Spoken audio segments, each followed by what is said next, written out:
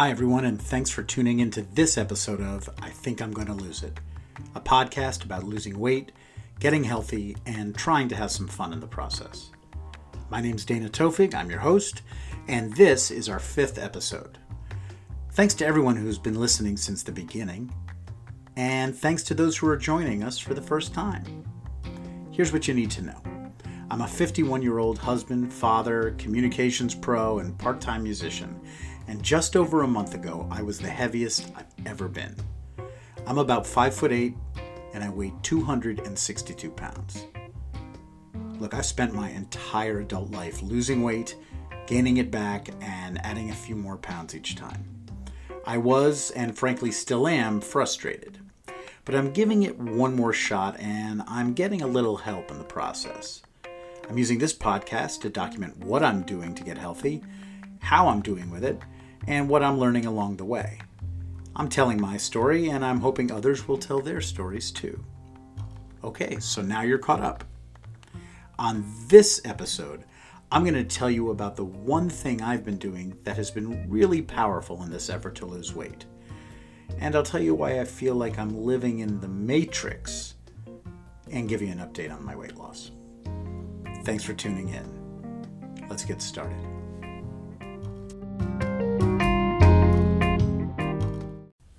This is one of my favorite times of year. It's not because the temperature is getting warmer and the flowers are starting to bloom. It's mainly because of this. Baseball is back. Now, I'm a long-suffering Mets fan. And yes, most Mets fans put the adjective long-suffering in there when they talk about their team. If you know anything about baseball, you understand why. And if you don't know anything about baseball, just search New York Mets and losing. You'll see what I mean. Anyway, on baseball's opening weekend, I was lucky enough to win tickets through work to see the Mets play the Nationals in Washington, D.C., near where I live. These are the corporate tickets, so not only are they great seats, but they also come with Diamond Club access, which includes food and beer and wine. It is definitely not a friendly environment for weight loss. As soon as I won the tickets, I started worrying about what it would mean for my weight loss program, which thus far had been going pretty well. After a lot of internal debate, I decided to let myself off the hook for a few hours while I was at the game. I wasn't going to go off the rails, but I wasn't going to restrict myself either. But as part of that deal, I had to follow one rule. I had to log everything I ate, every bite. Tracking what you eat and drink is a very powerful tool in the weight loss toolbox. Some people call this keeping a food journal or a food diary. Now, if you've listened to this podcast at all, you know that I love research, and yes, there is research on keeping a food journal. For instance, a 2008 study published in the American Journal of Preventive Medicine looked at a weight loss program and the different strategies it employed using data from nearly 1,700 people. According to a blog post from the Harvard Medical School, this study showed that those who kept daily food records lost twice as much as those who kept no records at all. I'll link to the article and the study in the show notes. Now, food journal or food diary is a somewhat dated term now because most people track what they eat using a food tracker app or website. I'm doing Weight Watchers program, or WW as they call it now, and their app makes it very easy to keep track of what you eat and automatically deducts your allotment of food points for the day. The WW app works great, but you do have to pay for access.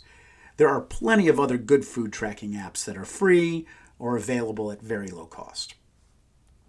But whatever you call it, food tracking or food diary or food journal, this has been an extremely powerful strategy for me. Just the process of keeping a log of what I'm eating and when I'm eating it helps me manage my daily intake. Bottom line, knowing I have to log what I eat provides intrinsic motivation to make better choices.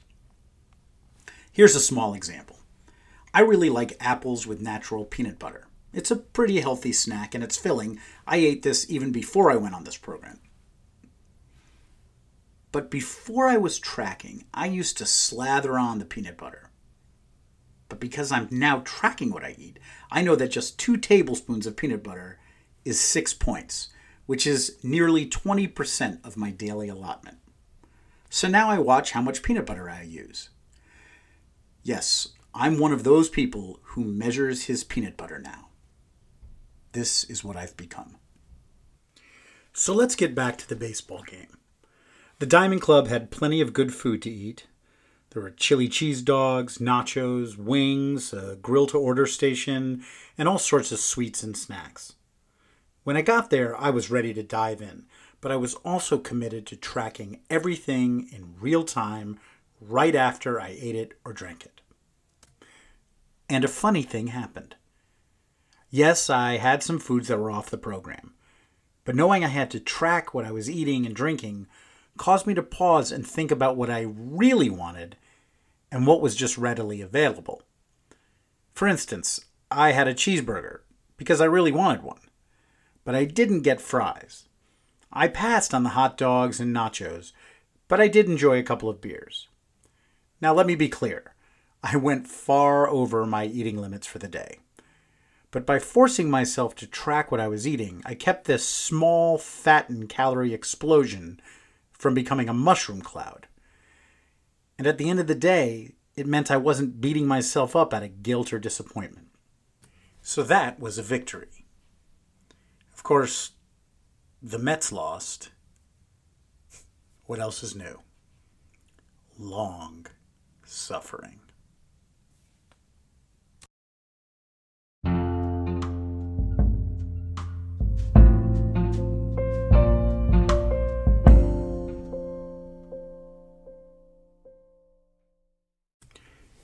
So now I'm at the portion of the show that I kind of call the check-in. It's where I tell you how I'm doing on the program and tell you what the scale said this week.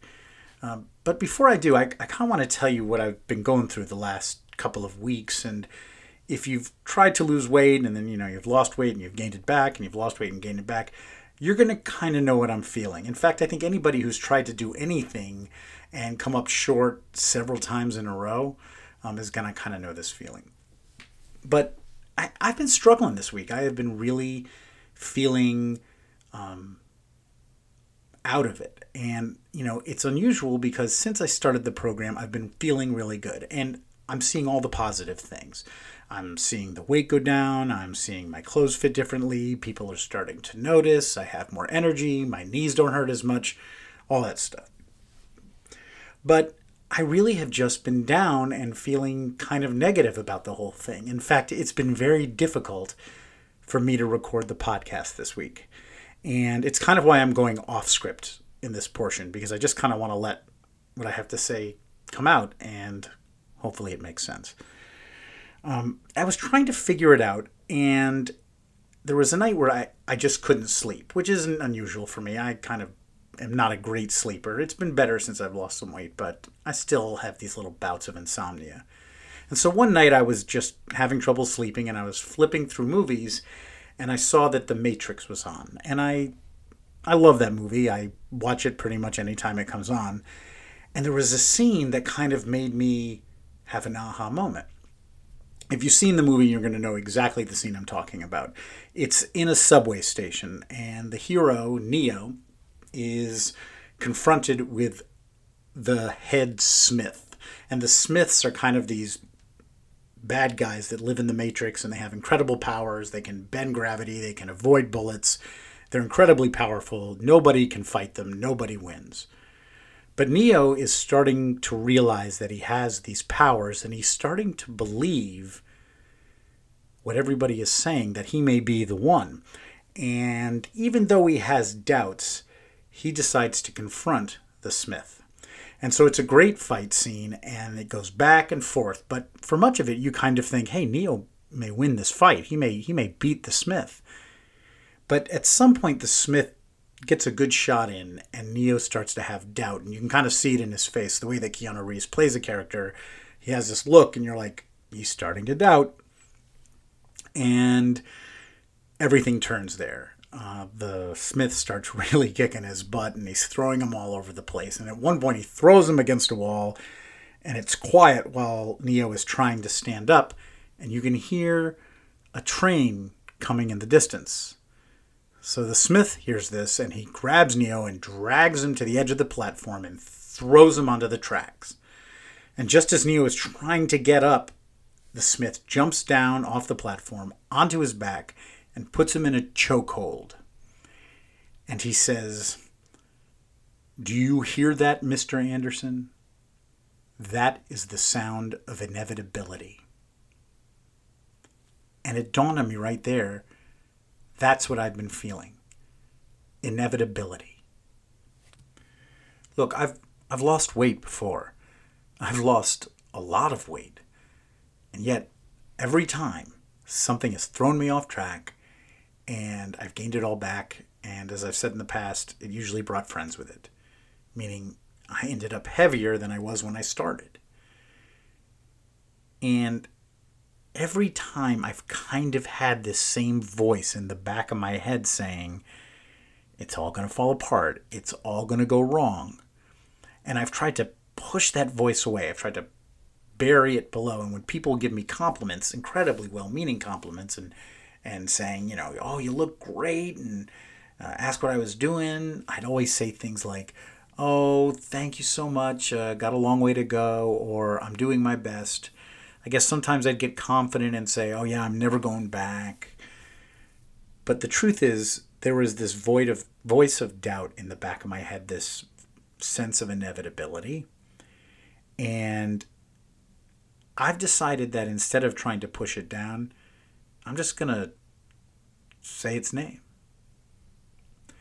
I'm very worried that all of this work that I'm doing, everything from watching what I eat, to making sure I take my walks, to doing this podcast, to logging all of my food, all of that stuff in the end is going to be for naught. I just think it's all going to fall apart.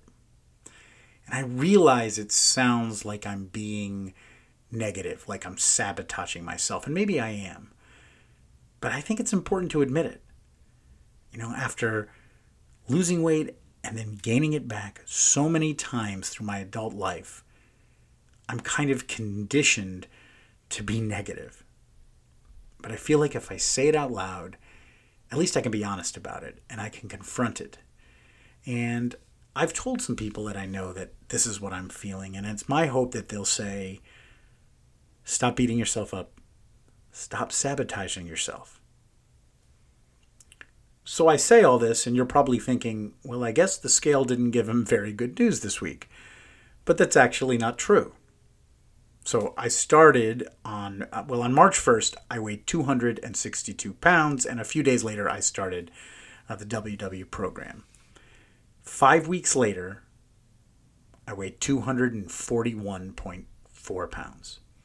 So I've lost almost 21 pounds. And that's really great. And I am feeling all of the benefits. And I am feeling better. And there's a part of me that's feeling like I can do this long term. And so I'm hoping that that voice drowns out eventually that negative voice, that Smith in my mind that's telling me it's inevitable. I guess I have to remember this, that not long after that scene in the subway, Neo realizes his powers and defeats the Smiths. So I guess that's good. Of course, then there were 2 sequels, and I honestly don't know what happened in those movies, so I guess we'll have to see what happens. But hey, thank you for listening to this, and hey, on to week 6.